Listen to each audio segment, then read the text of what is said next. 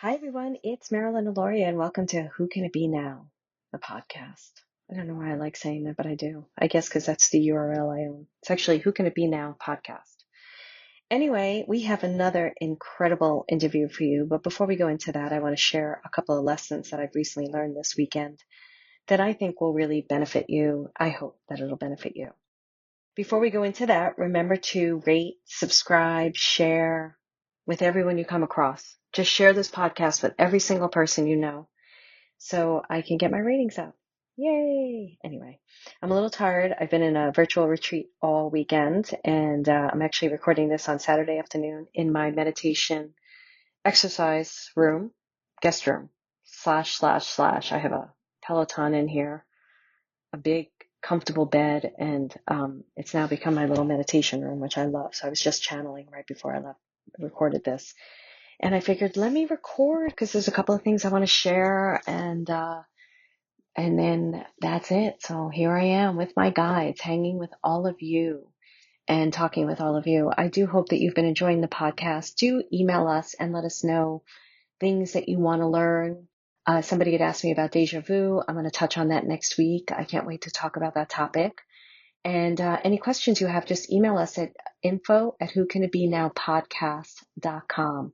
And if for some reason you don't feel our emails are getting through, your emails getting through, you can also email at care, C-A-R-E, @marilynaloria.com. Okay.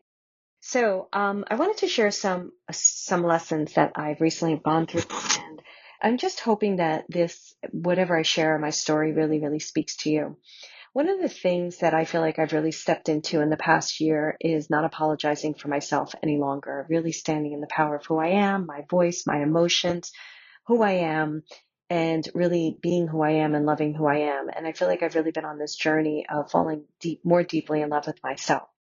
Now, whenever we make a decision to do that, right, the universe likes to send us a few challenges down the pipe to say, hey, so how serious are you about this? Do you really love yourself? Do you really stand in the power of not apologizing for who you are? And I'm like, oh yeah, here it is. So I'm sure many of you have had that experience where you're like, that's it. My feelings count. They're number one. And then all of a sudden somebody disregards your feelings and you're smack dab in the lesson again. And you're like, holy shit, what do I do? And that's a great moment where we get to gather ourselves and not fall apart and really decide like how we're going to handle things. So I had a couple of things happen to me recently that really kind of could have been extremely triggering effects for me. And in a couple of moments I was triggered, but I was able to step aside from the trigger and observe my behavior. Some of it was through the help of a friend, and some of it was just through my own consciousness and awareness and observing my own behavior. One of the things, and I recently posted about this on my personal Facebook page, was somebody tagged me in a post about their opinions on the vaccine. Now, I don't discuss these things in my forums because I believe that everybody has a right to their opinion. And unless we can have a very respectful conversation, I don't want to have the conversation. So it's got to be respecting of all views and everybody brings it to the table. I love, love, love when you can have really great conversations with people and learn why they have the belief system they do and why maybe their life experiences have brought them to that place. And I don't really like coming from a place of you're wrong, you're right. Even if it's wrong or right for me. Like I definitely will stand in the power of what I believe, but I don't necessarily want to sit there and point a finger and go, you're wrong. I've learned that a long time ago, that just because the person believes something and I think it's wrong, even if I feel like they're hurting another person, it's not for me to sit here in judgment and go, you're wrong. It's just for me to remain in what I believe and in my self-respect. So there's a lot I could be saying about that, because actually I'll tell that story. And I think I've told it before, but I was working in this company and this woman was super mean to me, the assistant, really nasty. And I have this gift and I have this ability of seeing what the person's doing, even though they're saccharine sweet to everyone else. And I was working with a spiritual advisor at the time, and I kept telling her the things she was doing. I was like, she's just horrible and she's mean and what she's doing isn't right. And the spiritual advisor, Shamin, she was wonderful, said, it's not your business whether she's right or wrong. And I was like, what are you talking about? I was so pissed off at Shamin every time she'd say that to me. And she really got me to understand that this girl, what she was doing, it wasn't for me to sit here going it was right or it was wrong, or what she was doing, or teaching her a lesson, or trying to show her what she was doing was wrong. That was a lot of wasted energy. And when I was able to separate like from what the girl was doing and my feelings, I was able to get this incredible amount of self-respect for myself. And I was able to say to myself, wait a second, what she's doing is her way of doing things. It's none of my business, but it's not okay for me. End of story. And as soon as I got that clarity, I went in and I quit the job. And I was still working for the person on her personal stuff, but I wasn't doing I used to be a bookkeeper on her personal books. And I um, was working for a couple of months. And then the bookkeeper, the new bookkeeper, who also threw me under the bus a little bit, or tried to, but I was like, see ya, have fun. I'm not playing this game. You can all play in this playground. I don't need to be part of this playground. She called me and the girl was doing it to her then. And she's like, it's happening to me now and blah, blah, blah, blah, blah. And we're firing her. And it was a moment that I have to say, I did sit back and go, ha, ha, ha, ha, ha. Told you so. But so I did really have that kind of a moment. I am human. But it was such a great moment for me because I learned how to stand in the power of what I believe to be true for myself. And I really learned to separate and not make it about the other person, not try to correct her behavior or tell her what she was doing was wrong or teach her a lesson. It wasn't for me to do. So it was such a great lesson. So recently I've been really owning who I am and how I present myself and also, really owning my feelings because in my family, my feelings didn't count. At least that's my perspective. That's how I feel. That has been my experience, or my voice didn't count. I stopped speaking when I was like 13 and at the dinner table because it was like I was just told I was stupid or whatever it was. So, I've been owning my feelings, and I've been, most people would tell you I'm a fairly, confident person or secure person, they would say, but I'm human, right? And I've got my stuff and things can throw me and stuff like that. So it's a work in progress. So somebody had tagged me about this thing, some random person. I don't even know who it is. I don't usually accept friend requests from people I don't know, but because sometimes there's big business acquaintances, I'll accept a friend request if there's a lot of business acquaintance attached to that person. So she tags me in a post like with like 95 other people. I can't stand people who do that. It pisses me off to know, like, it just pisses me off so much. And I was furious about it. And I, untagged myself, unfriended her, and I wrote a long post about it on my personal page. And I was like, look, don't tag me.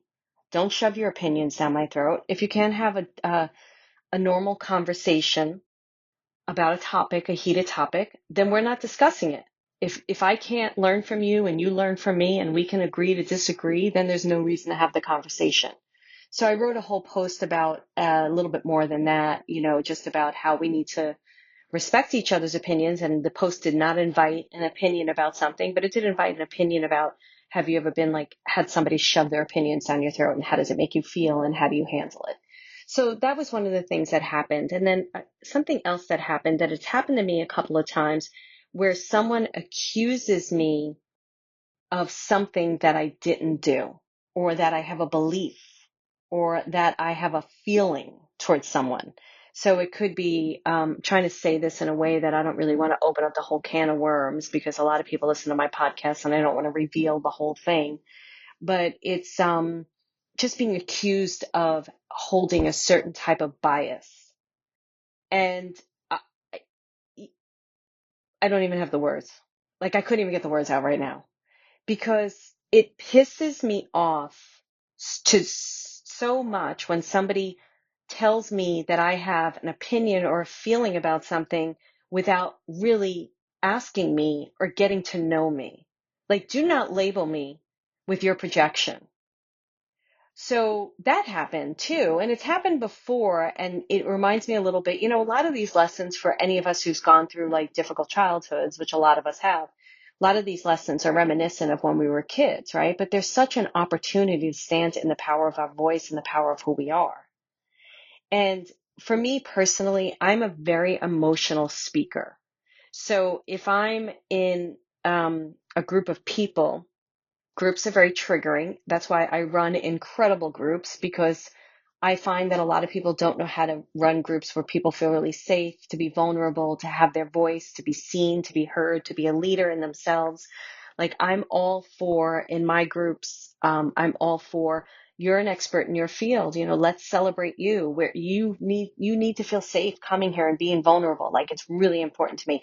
No ego here, and ego, I'm not against ego, because sometimes ego is just something we need in the moment in order to push through. There's so much more I could say about that. Maybe we'll talk about ego one day, and how to make friends with the part of our egos. And so many people are afraid of it and all of that. But so I'm a big, something that's really important to me, because a lot of people don't like group energy, and I'm one of those people. I don't really love group energy. I can read the group.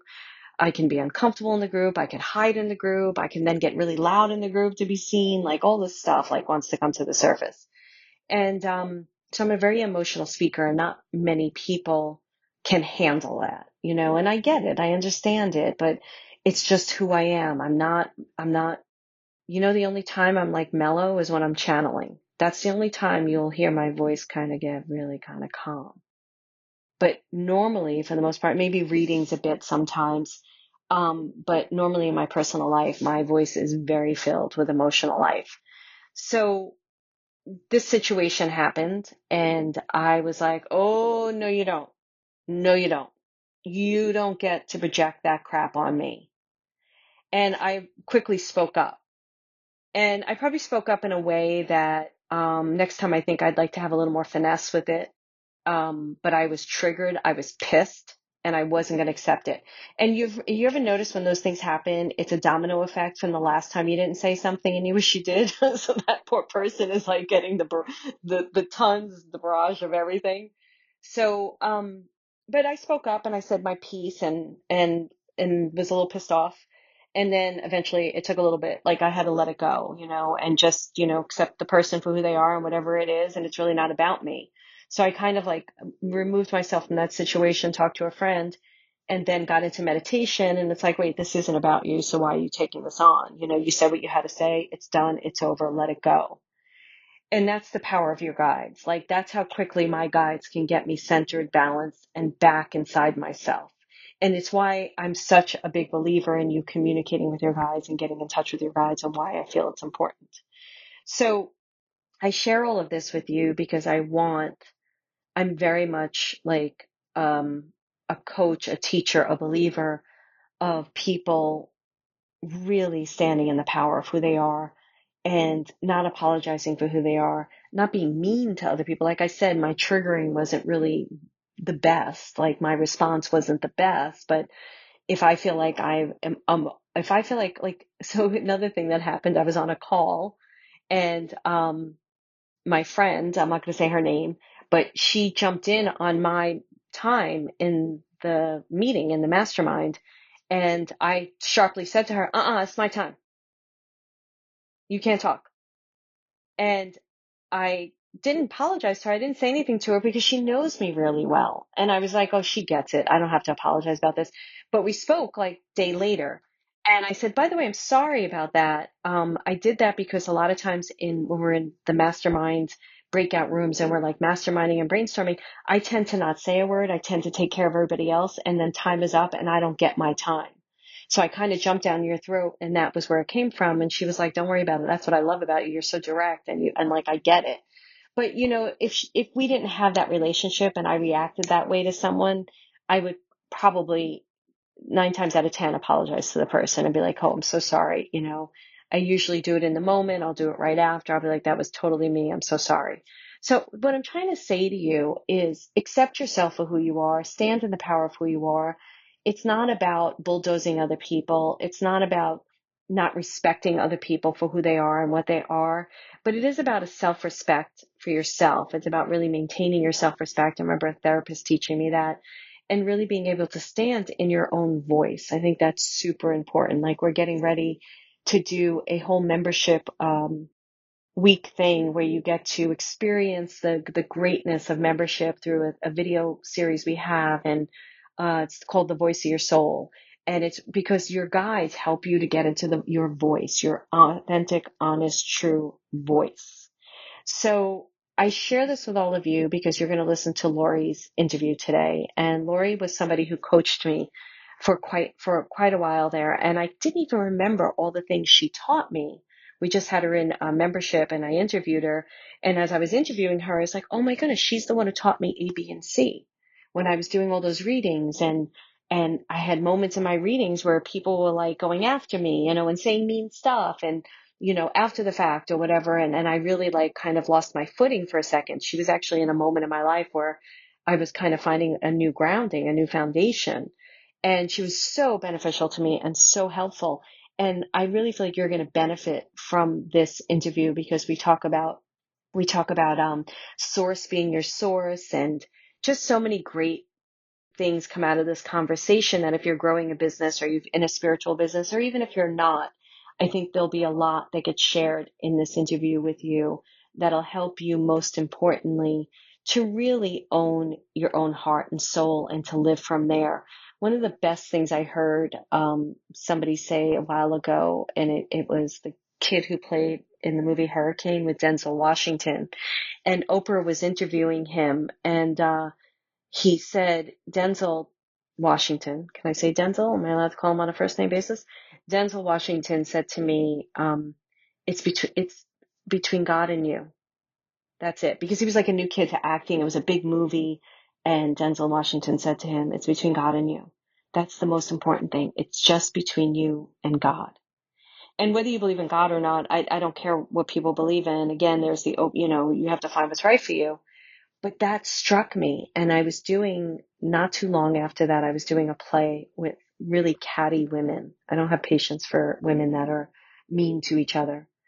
And through the whole experience of the play, when they were like getting on me about something I was doing a monologue, and I'm not going to get into the whole story, but I kept saying to myself, it's between God and me. It's between God and me. And it really got me very, very focused. And all that noise, all that distraction, all that opinions about me not doing it right or not being good enough or you can't do this, you can't do that, just fell away and dissolved. And it was just between God and me. And then I was able to receive whatever I needed to receive in the moment. And then also was able to respond from a really authentic place and a really good place. And what I find too with that is things don't feel like life and death. Like I remember in that play, I had to do a very difficult monologue of a woman who was violated. And at that point in my acting career, I was taught that you couldn't do a monologue to a blank space. So I had this incredible teacher, Suzanne Shepard, but she had a very specific way you had to do it to a person. So I would make somebody in the audience be my person, and we'd pick them ahead of time, but it made the person really uncomfortable because I was talking to them as the person who violated, whatever. Like it was very uncomfortable.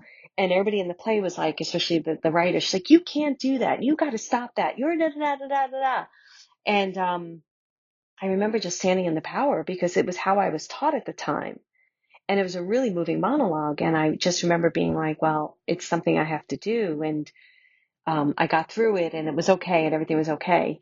But the other thing that happened too is I was talking to a manager at the time who wanted to sign me. And we did the play for 3 nights. And she came on the second night and I friggin' bombed. Like I was horrible. And she left right after, didn't hang out to talk to me. And then I talked to her, I think the next day, and she's like, it's why I don't like going to these showcases because the person you're going to sign is so much worse than everybody else in the play. And I was like, oh my goodness. Like I knew I bombed. You have those moments on stage. They stink. And, but I was able to remind myself it's between God and me and not take that stuff like to heart. And I ended up not signing with her for many reasons. And it was the right choice because she was still going to sign with me even after that moment. But it was like other things she said, other things she did. And I was able to make like, you realize that person's not your source, it's between source and you. It's between whatever universe and you, whatever that strong thing is. And all these other moments fall away and you realize this is not a life or death moment. This is a moment where I get to decide and carve out what's best for me. So I didn't know I was going to go, maybe because I'm in like a little bit of a meditation space, I was going to go all of that, but I really trust and hope that this was helpful. And I think that you're really going to enjoy this interview with Lori, and I will see you next week. Thank you so much. And you'll probably hear a little bit of music and we'll go right into the interview. I'll talk to you soon. Bye.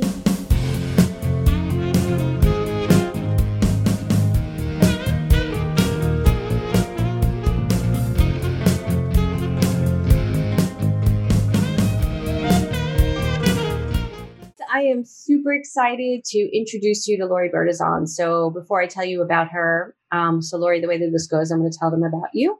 Okay. And then we're going to go into it. And then if there's any questions, we'll take some questions. I see a few of our attendees on here, and I know that more people will be joining on Facebook. So I met Lori, I think do you want to say 10 years ago or 8 years ago? Has it been? Yeah, I think it's been that long. Yeah. So she was recommended to me by a friend of mine when I was looking to do some work. I needed a healer or a therapist or something. She's like, you got to go to Lori Bertazon. She's amazing. And I was like, okay. And I called Lori and I gave her a hard time on the phone. And my favorite conversation ever. The only person who ever was hitting me up for my credentials. I was like, wow, nobody's ever asked me that before. And I was like, yeah, I'll let you know. So she was on my mind. And for 2 months or so, I don't remember how long time passed, but I went to bed one night and it was between 3 people. And I said to God, you have to tell me who to work with. You have to tell me I need help. And it was clear as day during my sleep was Lori Bertazon. So I called her and we started working together, and it was some of the best work I've ever done with someone. It was really, truly phenomenal. Oh, thank you. It was really great. And it was during the time where I just bought a house. There was a lot going on, and Lori the way Lori works is so incredible that you're going to see. We're going to talk about it, but I've never seen anybody work like her, where she's so great at listening, knows intuitively what questions to ask. She's got a little wrist that does something, but we'll talk. I was going to wonder if you were going to bring that up. So her body was a pendulum, so she's able to check in, and it just really was. I don't think I would have made it through that time of my life had I not worked with her. And then through her, I met Dana, who they all know, Dana Middleton. Yeah, very good friend of mine. Yeah. And Lori brought her into our Goddess Circle and everything. So I'm going to tell you about Lori's bio, and then we're going to just dive into it because we are old friends. So Lori is a life coach, and she's been in private practice since January 2010. Her coaching is based, you really can't define her coaching. No, you really can't. Personal to her. But I recommend it highly. If anybody's looking for a coach, it really was life-changing for me. Her coaching is based on over 2 decades of personal growth experience and study, which has culminated in a style of coaching clients that is intuitive, practical, compassionate, and effective. And I agree with that.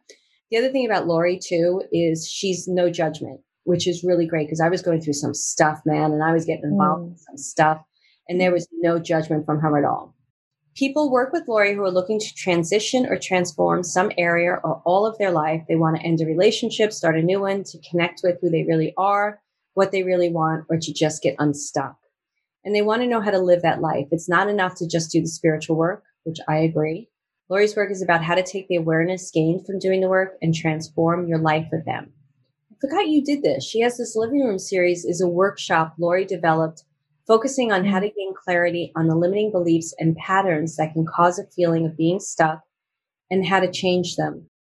This workbook is really good. She has this workbook called Where Are You Stuck? And it's a 21-day writing exploration. It's a self-learning tool with the same goal as a private session, and it helps people find and rewrite the beliefs that are subconsciously affecting their life experience and causing conflict with having what they want. Welcome, Lori. Thank Do you still have that workbook? Do you still sell it? Oh, guys. So how could they get this workbook? So it's funny though, because I was looking it up recently. It's basically available on Amazon. It's a basically print on demand thing. Cause I created the workbook for the workshops initially, which was a way of introducing people to my work that was practical and a tool that they could kind of take away and continue to work on. But anyway, it's on Amazon. I recently looked at it, and I guess sellers can do this now. I'm a little behind the times. Somebody was trying to sell it for $80, and I was like, Somebody's going to feel really pissed off when they open and see there's more blank space than there is words in there, and that they paid $80 for it. So I think I think it's the price point is something like between 15 and 18 or something like that. So please don't buy it if it's that expensive. Yeah. Not gold. The gold that's in there is not in the book. It's in what it will get you to create. But yeah. Yeah, well, let's talk a little bit about that. Like, because Lori has this special gift with words. So, talk a little bit about words, and because that workbook is really, actually, I'm going to find it on Amazon while you're doing that, just so I can share the link. Yeah, sure. So, there are two kind of top elements of the way that I work, but to start with the words. So, there's a lot of conversation that we have around identifying limiting beliefs and patterns, but really how to do that. Like, how do you bring consciousness to that discovery? And one of the things that the workbook does is it elicits the answers, your answers, by examining words. So I'll give you an example.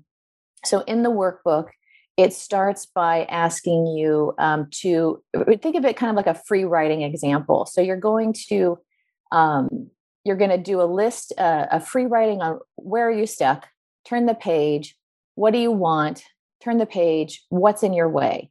You're going to go back in and in the course of like 60 seconds, you're going to circle every word that pops out to you. So this is you speaking to you. This is your intuition directing you to what is catching your attention. Then you're going to put those words on scraps of paper into a jar. And over the course of 21 days or 30 days or whatever you want to do, the book is 21, you're going to pull a word out to examine it. And by examine, I mean, some people will look up the word in the dictionary. So let's use the word, I don't know, uncertainty, right? We're all kind of living there right now. Not everybody actually has the same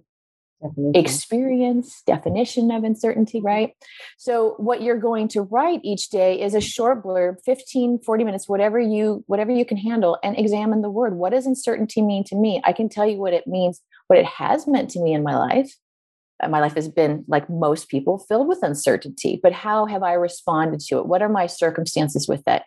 And in that examination, that free-flowing examination, you're going to start identifying limiting beliefs and patterns. I believe uncertainty is not supposed to happen. I believe uncertainty is scary. I believe there's always something attached to it that's wrong. So from that place, then you can extract that out. You can choose to examine where it came from if you would like to. But the core of the exercise is then to turn that awareness into a positive affirmation or statement or a promise to yourself, however you work.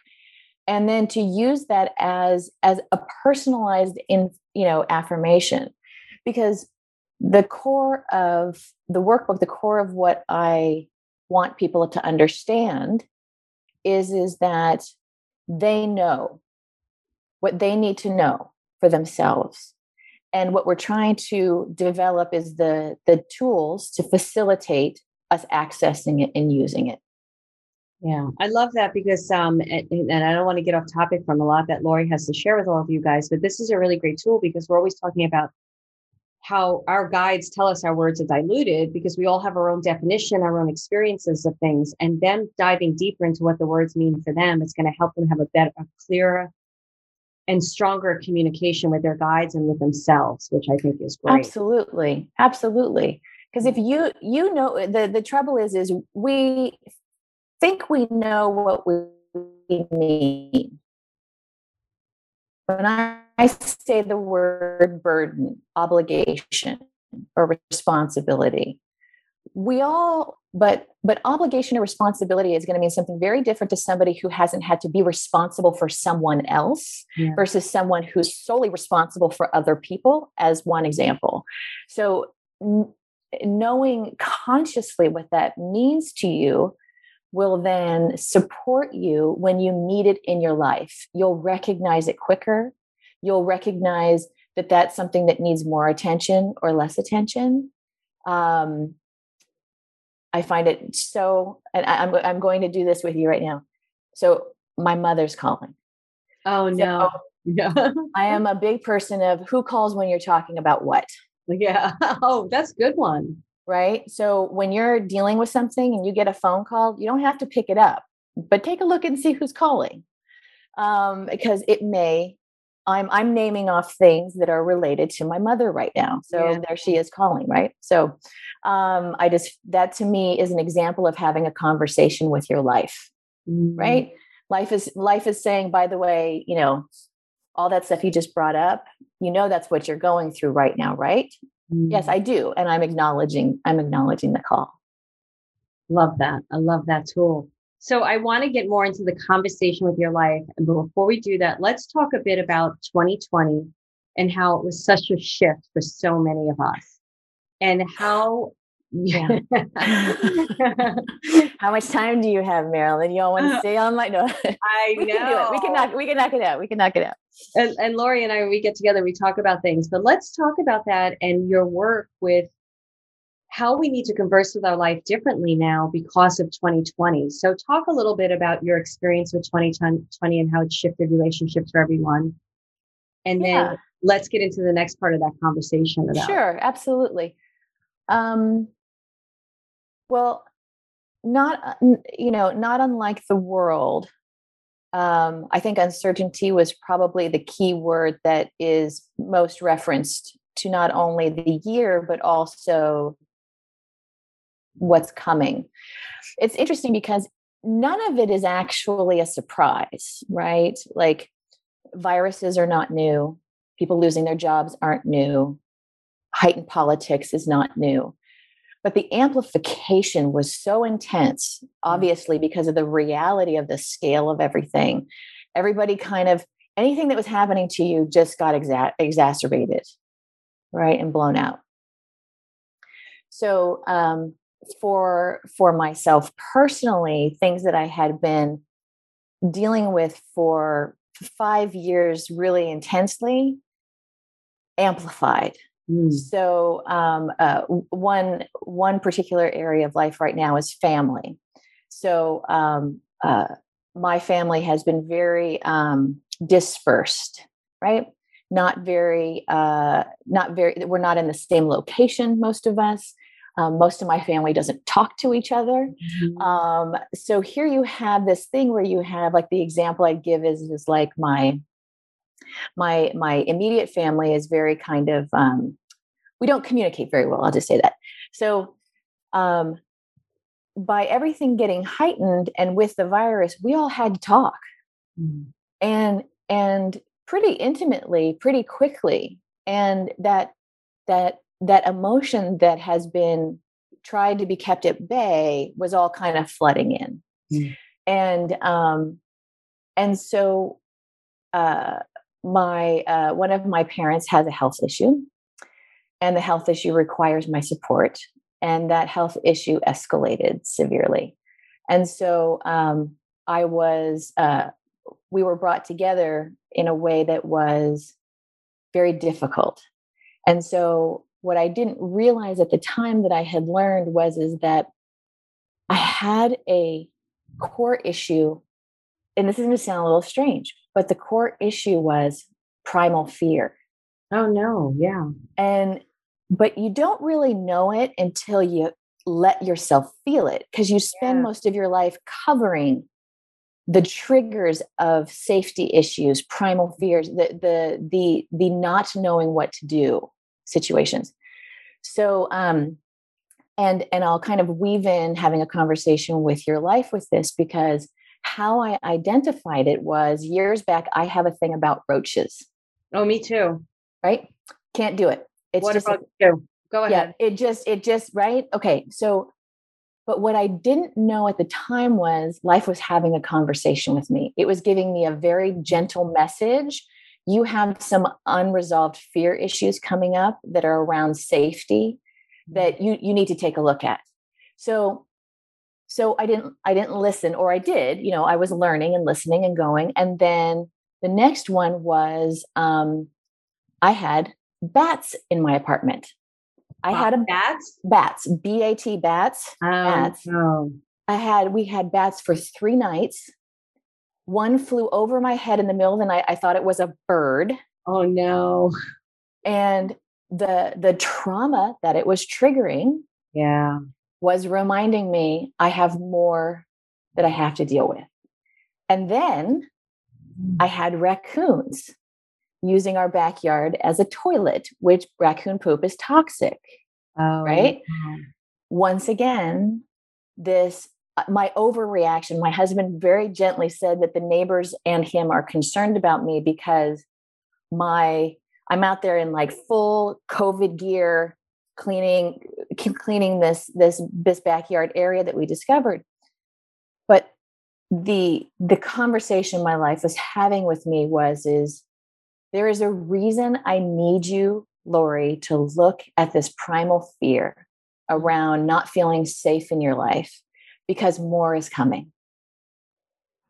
And then I have a parent who has an issue that triggers primal fear because it requires my full responsibility and lack of safety. But had I not continued to address and meet how life was choosing to show me what was happening, those were actually all soft ways of doing it. In hindsight, it doesn't look like it. Yeah. But they were actually very soft ways of getting my attention because I knew I wanted to deal with it, right? We're asking the universe all the time, how do I get to what I want? And, show me the way. And I want to be connected to my feelings and I want these things. And the life is saying, do you? Because some of them are a little harder and are going to, in order for you to get over here, I need you to look at this thing. And you don't want to look at this thing. I know you don't want to look at this thing. But if you look at it consciously, directly, compassionately, and lovingly with me, I'll help you in this bigger one. Because on the other side of this bigger one is actually kind of what you want, right? You want real connection. You want a real relationship. You want real trust and love and family. So if you're gonna go there, you got to kind of get through this other stuff. And I give you my toughest example, right? Life doesn't have to be like that for everybody. That's just my loudest example of the year. And the other side is pretty powerful. The other side is actually trusting that I know I can show up to my life. I have resilience. I trust myself. I have connection with family. I haven't, and they're coming to the plate. They're supporting me and my parent in a way that they weren't talking for 10 years. And now they're participating and contributing financially and wanting to know what happened. And that's a direct result of me. That's not that was hard work, but I wanted it. I needed it. So that would be kind of my biggest example. So when the thing is, first of all, I didn't know raccoon poop was toxic. It's toxic. So just be careful. Don't touch it with your hands and then touch your face. I want to know what happens when if the dogs eat it. I'm gonna have to look it up. Well, we don't need to get into that. Yeah. See, there you go. I just woke up your fear. You just You're woke welcome. up You're welcome. Fear, you PITCH. So while that was happening, were you conscious enough to know that there was were you asking yourself why is this happening right now? Yeah, absolutely. I'm a big why person, not why as in, I don't believe in why as in punishing. I'm not talking about why as in I need a lesson. I don't need that, but I enjoy my life, my conversation with my life. I see my experience of life as a dialogue, as a relationship. And if I'm going to trust it, I need to communicate with it. So yeah, through that, I was using all of my tools, whether that was, muscle testing myself, getting in touch with my intuition, using conscious reasoning. Okay, literally sitting in my bedroom and going, okay, Lori, you're obviously having a huge reaction to this. Totally understandable. Let's say the bats, right? Totally understandable. Anybody I tell freaks out. But what is it reflecting right now in my life that I'm having a real reflect to me is the unsafety I feel in uncertainty. Yeah. that I won't be okay, that I need to control this situation. I need to get the bats out. I need to bleach the walls. I need to, plug up every hole. And because I've developed that relationship with myself, I am aware of that feeling that needs a little examination, that needs me to kind of go in and do a little journaling, talk to a friend that I trust that knows me. What do bats mean to me? Disgusting, scary, blood sucking, illness, COVID. That it wasn't here yet. That was a big one. A year later, I was like, oh. Oh yeah. But what it teaches me and builds within me is a resilience to say, I can do this. Yeah. I know how to do this. I have tools to move through this. And if I do it consciously, consistently, and then move on, go live, right? Go do your job, go do your thing. I now have a much different barometer for those things in my life now. I'm in tune with my uncertainty, as opposed to having to be shown it in these artificial ways. Now I have a relationship with uncertainty. I know how it feels. I know what I need as it's happening. So when you ask for something big in your life, is there a thought in your head like, okay, so what is this going to invite in? Is this now the conversation that you're having with your life, is that is an everyday thing now, isn't it? So it's like a relationship with a friend. I might not talk to them every second of every day, but I'm aware when something, I'm now attuned to the feeling of when, oh, I should probably take a look at that. Yeah. I should probably, that's come up a couple of times. Or I noticed a friend, I've noticed the word, like, I think Marilyn, something you've done, you notice something is said 3 times to you and you're like, okay, I probably should take a look at that. Something's coming up around that. Positive and negative, which, for me, I prefer to take out both. So if we take out the judgment around what a word means, or if I take out the judgment of what it means to me that I have this fear of uncertainty or bats, doesn't matter if it's good or bad. If I just take that out and can assess it, then I'm quicker to develop that muscle of that conversation. So I don't have to wait for things to get backed up and problematic. I'm sooner to address it. So I'll give you an example. I know you love tennis, so I will say, if a tennis ball represents what I want, any scale, right, big or small, and I put that ball out in front and I hold it away from my body, right, and I'm holding this tennis ball, and a tennis ball represents, this is what I want or need in my life. Everything between here and the ball is the journey of attaining it. And what comes up along that way is life, right? It's the obstacle. It's the doubt. So it's limiting beliefs and thoughts. It's the going for the job you wanted that was going to give you what you want that didn't come through. It was failing the test the first time. So you're going along this path, bringing this ball closer and closer to you as you're cleaning the pathway to it. And along the way, you're developing a stronger readiness for it. I'll give you another example. I had a client once, wanted a relationship right now, wanted a meaningful long-term partner and wanted it right now. And we were sitting in a room and we had been through this many times. And I said, okay, do this for me now. I want you to get into a state of relaxation, meditation. And then I want you to imagine that person across the table from you right now. She was like, not ready. I'm not ready. I'm not ready. You're right. No, I'm not ready. So there is a reason. Yep. And I want to be careful with that word to say reason, but to say, we're getting, you're getting there. And I can happily say she's, married, met the guy in the funniest, weirdest way, and that happened for her. But there were other things she had to address first to be available for the kind of relationship she wanted to really have. Totally true. Yeah, it's interesting because I think we're starting to talk. I say something similar in the SAS experience, so I get what you're saying. And to me, they're character building moments. People think they'd be ready if Oprah invited them to Super Soul Sunday.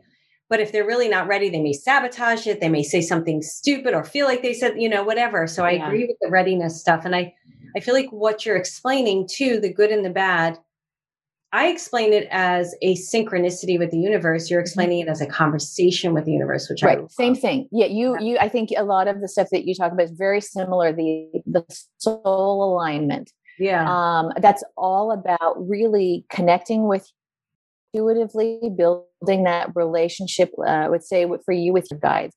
And then also, is that me? Did you lose me?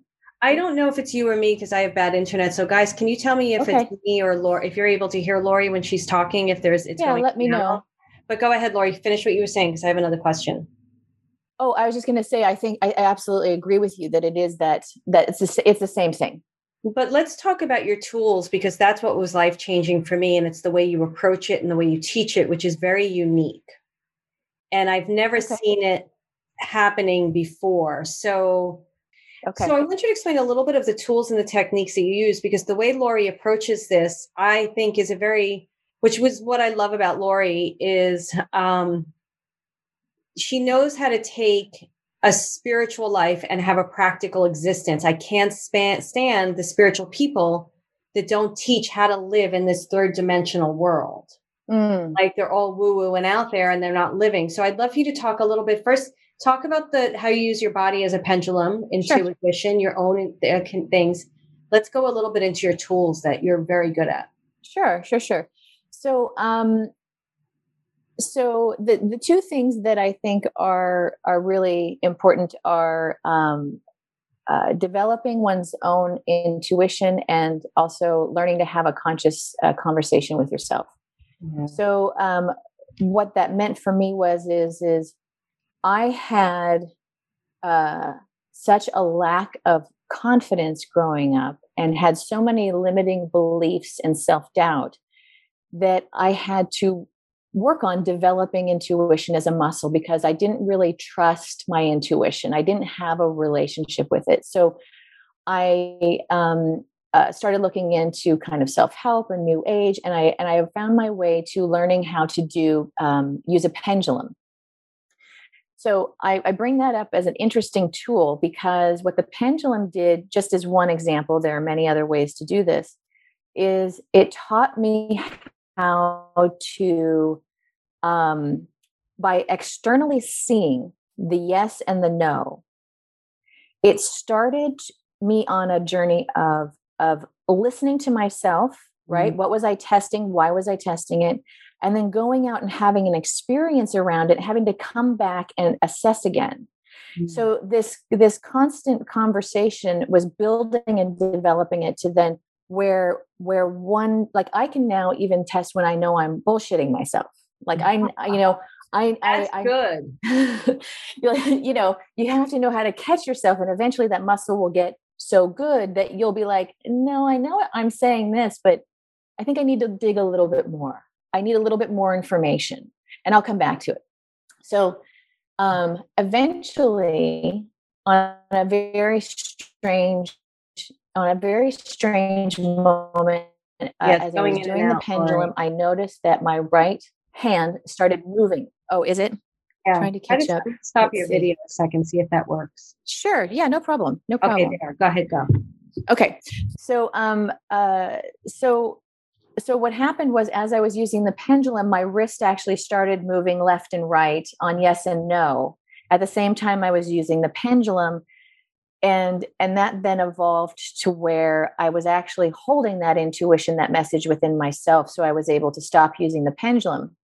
What I then I had Dana Middleton, whom I think a lot of you might already know. She and I actually were on that journey together.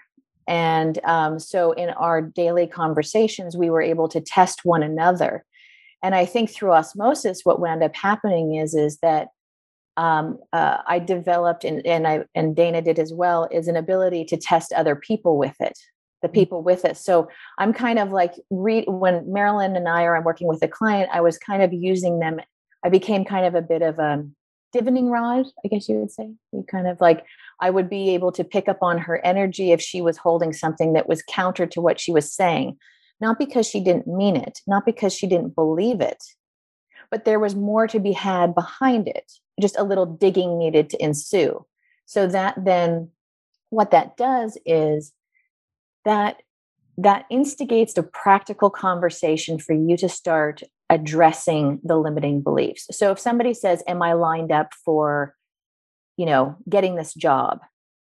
I would muscle test at that time and say, well, either it was a fear, a block, limiting belief, or just low vibrating energy. And then once we identified that, we would move through it. But it's very important that you hear this part. It was not about me being right. It was not about me telling another person their truth. This was me using a session to support them. My intention is to support them in developing that for themselves. So the exchange was actually demonstrating a conversation that they would then have with themselves. I have to say, I did eventually phase out muscle testing because I found it also created dependency in some situations. And so I did wind up removing that. So I will use it for people, but it's always with the caveat that they have to tell me what they're thinking and feeling first. It was a really important period of time in the work, and Marilyn was there during that time. But that's a bit of the caveat I would give with that for me, the work is about empowering somebody else to draw on their own resources and what they know. And if somebody becomes dependent on your answer, that's not really helping unless you're all clear that what you're doing is supporting that other person in finding their answer. They are their source. You are your source, not somebody else. Yeah, I love that. Sorry, go ahead. No, please. No, I love what you just said, because you can render people powerless. So people would be like, Lori, what do you think? I used to say, what's the wrist say? Right. Tell me what the wrist says. And it is a way of I would turn off my conversation with myself, my own feelings, and put the power in your wrist and wait for the wrist to tell me what was right or what was wrong or what I should do or what I shouldn't do. Yeah, very not much what I had intended. And I was very grateful I was able to see that and identify it quickly, and that the people that I was working with at the time were of a mindset that wasn't something that, that we were able to communicate about it. But I think it's something to be mindful of when you're working with practitioners is that the intention really needs to be on supporting you in developing tools that you use and identify, not that you need somebody else to use to identify. We all need other people. I don't mean that. We all sometimes need to bounce things off others, but it's imperative that you recognize and develop that you are your own source, that you know, and the rest is noise. Yeah, I love that. So let's talk about, I'd love for you to try your video again. Let's see if it works. So it is working without your video, unfortunately. It's been really good and clear. Okay. So I'm able to start video because the host has stopped it. So Marilyn, if you want to try it again, we can, or we can leave it this way. I'm going to make you a co-host. Oh, I can also ask. Or I think it should be able to give you a cue. Let's see if it'll let me now. There you go.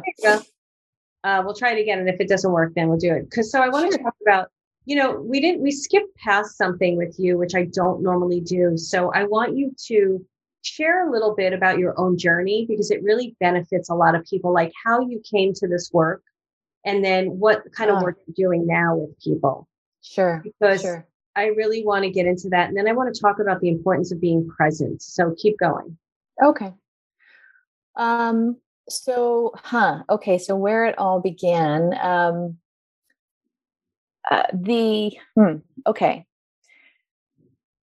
For some reason, this thought is having me start here, so I'll start here. I remember I had a very big depression in high school, and things were not great. But I remember having the thought somewhere deep, deep down inside that the world was a really big place and that my current situation was not my reality, in the sense of that there was more to life than what I was experiencing right now, and that and that what I needed to do was find it. So that seed then later developed into um, uh, a curiosity of why aren't things happening the way that I want them to? Why aren't the things that I want occurring? Where's the hole here? Why am I stuck? I don't understand. I'm, relatively, intelligent. I'm capable physically. I have these interests and inclinations and desires. Why isn't this working? And so, initially, I moved from Orange County to Los Angeles, and met my first, kind of friends who are in the New Age, and got heavily introduced into Louise Hay and metaphysics. That's happening because I do have a very. Oh, is it? You can cut me off. Yeah, cut me off. Just did. Go ahead. Okay. So I really got very heavily into mind-body connection, and that mind-body connection really, her work really translated. I identified with it, that if I had an illness, that there was a conversation with my body that I could have on top of seeking medical help if needed, that started to develop a way of addressing life. And I had a huge pursuit. My intention for moving to Los Angeles was an acting career.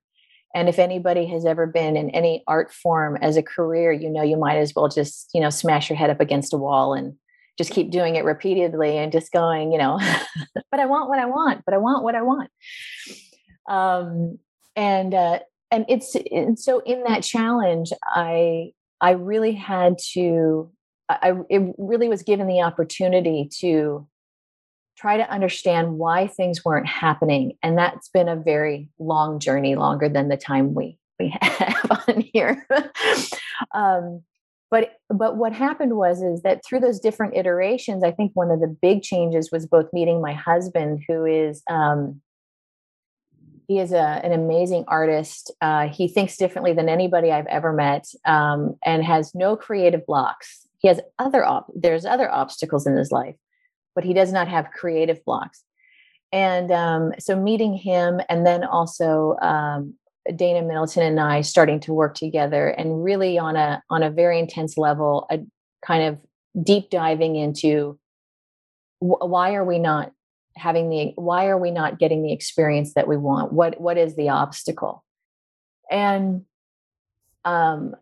that really led to the work that I wound up starting to do, which Marilyn again came in the very early stages, which was I realized I had a very strong ability in listening past the words. Mm-hmm. And it was imperative to me in the work that I was doing that spirituality for its sake was not what I wanted. If what I believed was not going to change my actual life, it was irrelevant. Right. And so that leads to a quick evolution of tools, because, spirituality as a term is quite vast and broad. So it had to be applicable. It had to support me in changing something, an experience, a perspective, a relationship, and move me forward. Or I was, and I can wax poetic and get extremely esoteric on you. I love that, but I needed it to drop down into earth and actually change my life. And so that was really, as the work was developing, using the spiritual conversation in what was happening now. where are you stuck? Marilyn, what's going on this week? Where are you finding resistance? Let's work through it. What is it that you want to happen instead? And what is it that you think is in your way? And that became really the key foundation to the work that I was doing. Go ahead. Yeah. Oh, no, go ahead. No. Continue. And then I'll share something. I want to share with them something that I remember that you did for me. One of the things. Oh, go ahead. I was going to transition to now. So okay. Go ahead. So let me just share this, because a lot of you are healers or psychics or readers. And I forgot that Lori was with me during that period of time when I was doing a lot of readings, getting really tapped out. Yeah. And also struggling with some people's opinions of me during the readings. And so my work with her was crucial. It was you, and I was working with another healer who's doing hands-on body healing work, because I had to get really strong as a reader in order to continue doing the work that I was doing, even though some people were like not, calling me names or not liking what I was doing, or I was having some bad reviews or things like that happening. And I remember Lori saying to me, you have to realize, and this stuck with me forever, and this changed the way I did readings, changed the way I work, Lori, actually. So I want to suggest to you, because I want to talk about the present day and then how people could work with you if you're still doing this work. But she said to me, what you don't realize is that at that time during the readings, people are coming to you, and no matter what they get from you, that's what they need to get in the moment. So if they walk out of here hating you, you've now facilitated something for them that they definitely needed. And I believe we did that kind of work because she understood like the integrity I was bringing and what I wanted to do in the work. And she recognized that I was in full integrity there. So if the person was going to walk out of my space and couldn't stand me because of what I said or didn't believe me, that was the experience they had to have. And that released all my responsibility to having to shape the reading or have the person like me or have any of that type of experience. And it's actually shaped, I would say it's something that has stayed with me, and I've taught it to people that because it was taught to me. And I'm saying to all of you guys that are listening, the work that I do with her is what completely shifted how I work with other people. So I wanted to throw that in because I forgot that was some of what we were doing together. Yeah, that was a big piece. It was, I think that's where the role of when one is having a conversation, or especially when I was in session with a client, we need to release ourselves from judgment in order to have an honest conversation. So we can't bring in our own assessment of whether my circumstance, my thought, or my feeling is good or bad. Okay, in the absence of good or bad, what are you actually feeling right now? What do you actually want right now? And that then also leads to, in the situation that you were in, which is, and I think one of the examples I gave you at that time is if after a session with you, somebody says they will never go to a psychic again, then that's what they needed to come to. If you being the asshole in somebody's life facilitates their next step, we can't determine that. And by trying to give somebody what they want, we wind up creating dependency. Yep. And that's not what healing is about. That's not supporting and helping somebody. And it's a tough thing because a lot of us, depend on our livelihood. And, so there's much to be examined behind that in our own assumptions and expectations. When I get off a call and, if I get off a coaching session and I hadn't resolved with them, they hadn't resolved and they're left in this stasis of discontent, my natural state is to want to fix it. I have to unwind that and recognize I am not here to fix you. I'm here to support you in whatever you bring within the time we've allotted. Anything else is not I am responsible behaving integrity, meaning like realizing when muscle testing for somebody else may be eliciting a dependency, and I can talk to the person about it. But that's where the work is realizing it's the same thing in a friendship. A friendship ends, you did something, you feel terrible about it, they won't accept your apology, they go away. We have to understand we can only do our part, our side of the street, right? I can take control of what I can control, which is I apologize, I try to make amends. If they're not having it, That's none of my business. Yeah, I agree with that completely. And I think I'm so glad that we came to this conversation, because there's so many people here that are having a business, and it's something a lot of them struggle with. And it gave me an incredible amount of freedom to show up and be who I am. Like you said, be in the integrity, like you did with the muscle testing. You're like, maybe this isn't working. And I came to, my own things with readings and stuff, like, I don't know if I want to teach people how to do this for themselves, and you're able to get more into your authenticity by having that deep conversation with yourself. So, right. Also, it takes the pressure off of, it's important that, for me, it was important that my client is not my source for income. Totally. My source is my source. Yeah. And repeat that. I talked over you, because that is so true. Yeah. So your client is not your source for money. Right. Your source is your source. So whomever you hold in your your higher self, that relationship is the one to be developed around money, not looking at a client that, especially as an entrepreneur, especially in this kind of work, it interrupts the relationship in a way that will create a desperation sometimes, and a dependency on the client in a way where you won't cut somebody free who you shouldn't be working with. You will say yes to something you would otherwise not, and it will compromise you. Now, those are some lessons that have to be learned, and they're tough ones, and the line moves. But keeping that at the forefront of your mind as you're creating contracts with people or starting to work, I think is critical to maintaining a sense of wellness in yourself and in your practice. Yeah, I agree with that. I remember early on starting out with readings, and I was like, this can't be about the money, because God is my source. And every time I turned to that, like if a client dried up or I wasn't booked, for a certain amount of weeks, when I was booked usually 2 weeks in advance in the beginning, I'd be like, all right, God, giving it to you. You send me who you need to send me, whatever it is. And it is true. And certain people, I'd be like, get out of my house and here's your money. I don't want to work with you. So it's another example of conversation with your life, right? Yeah. Your money is a conversation with your life. So what's the money saying? Where does it need to go? Where does the effort need to go? Is it because you need to back off clients because there's an area of your life that needs attention? Or is it about a restructuring in the work? Do you need a pivot? Go a little deeper into that, Lori, because I agree with that. And I think that that's a really important conversation. So let's talk about the conversation with money and conversation with life and what that means a little bit. Yeah.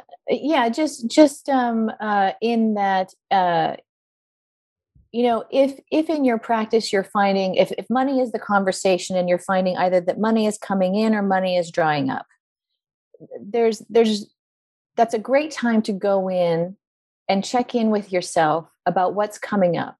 Is it a scarcity issue? Is it a future issue? Is it the uncertainty of being an entrepreneur?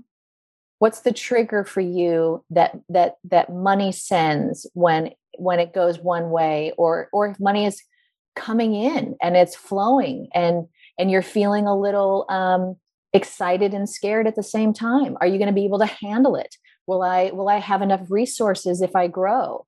Marilyn is smiling. So I think in that conversation says, okay, maybe I need to take 5 minutes out and do a little journaling or ask myself a few questions about what feelings are coming up at this time, and what really could be behind it. Like, have I been feeling that I wanted to introduce a new product? Have I been feeling like I want to move away from clients and start introducing some workshops? Have I been feeling like I needed a vacation and I need to start planning for that, and I have money coming in and I need to kind of give myself the permission to start planning that and trust that I'll have enough money on the other side? Those are the kind of questions that I would ask. That conversation that your life is having with you is giving you an opportunity to do a conscious examining in short time. This can be minutes. It doesn't have to be like an hour thing, but it can also be just a way of checking in to see what's next for you. So do you find, Lori, because these conversations keep you, it sounds to me like the conversation you're having with your life keeps you in an empowered place in the sense of that you're responsible for your life. So you're responsible for choices, every choice you make. Do you find yourself in constant conversation, not in a way that's dragging you down, but in a way that is allowing you to co-create with the universe through this conversation? And I guess, yeah, so that's my question. Yes. This is not happening every second of every day. Every day, I realize that the condensed conversation of in our hour will make it seem that way. So, yeah, no, it's very spaced out. This is work that I have integrated into my life, so it's more conversational now. It's I have a relationship now where I can tell I need to write today. I've got some feelings, not sure what's going on. It's been a couple of tough days. I'm going to sit down and write a little bit, and through that free writing, I might kind of develop an awareness of something that could be good, or it could be grief, or it could be I noticed that there was this issue coming up around money, and I want to address it. So, as far as the co-creation aspect, I feel like more of an engaged participant because in my life. So I feel like I'm more co-creating with my life because I'm actually listening and I'm talking. I'm listening through my intuition and I'm talking through my conscious reasoning. So if I have a situation that's creating fear, I know that intuitively, but I can speak to it consciously and say, okay, I recognize I'm kind of having these feelings. Maybe I'm going to take a minute to dive in and just kind of see what's going on and what it is. What do I need right now? What's in my control? And through that, I mean, there's a slight difference in, we use the term a lot about being present.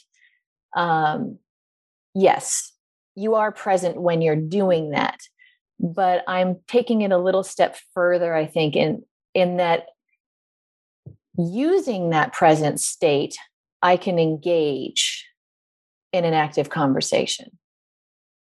So it's just a little step further where I would take, yes, we all want to be present. You want to be present in a conversation. But what I'm really saying is to be present to yourself and then engage it in a conversation. By a conversation is a broad term for whatever tools you have that allow you to check in with yourself. Yeah, and I agree with that because that helps you to make decisions and choices in the moment based on who you are today, not based on what happened to you 5 years ago. Right. So exactly. It's really beneficial. So Lori, is there anything like that you would love to leave us with? We're in this period right now. We're ending the first quarter of 2021. It's definitely an interesting time. With everything that you teach, what would be the most powerful or beneficial thing that someone could do in terms of their dreams and that journey that you discussed early on? Oh, the loudest thing that keeps coming up in my head is go in. Go in and give yourself the time and space that you would in any other relationship. Trust is probably the most important development in a relationship. And that includes the one with yourself, with your source, and with the people in your life. And if you imagine for a moment somebody in your life whom you really love and trust, and if you imagine the small increments of time and interaction that it took in order to develop that connection, that familiarity, and that safety. That's what I mean by going in and developing that relationship with yourself, taking the time and the care and the love that you would in developing a relationship with a family member or friend, to have that with yourself, because that's the thing that's going to take you through all the way to the end. I love that. I really love that. Thank you. Perfect answer. It's funny, we've been talking about safety and everything, and it's like, I love the answer. I'm like, you have to feel safe with yourself first before anything else. And I love that, like, going in and trusting yourself. Yeah. Thank you so much for this opportunity to share. I'm really grateful for the chance to both see you, Marilyn, and get to talk to you again. It's always good to see you, and having this conversation is always healing for me, just to revisit what it is that I know and what I believe. and to share that conversation. So thank you for that. Thank you so much. And thank you. There was such a powerful conversation, and it was healing for me too, because it reminded me, of who I was and where I've come and how that journey has been so incredible, and how people like you have really made that journey so You've come a long way. Yeah. It's beautiful to see. It's such a gift. It's such a light. So every time I see you and see what you've been able to do for yourself, it just makes me feel really sweet to have been a part of it. Thank you, sweetie. Bye, everyone. Thank you.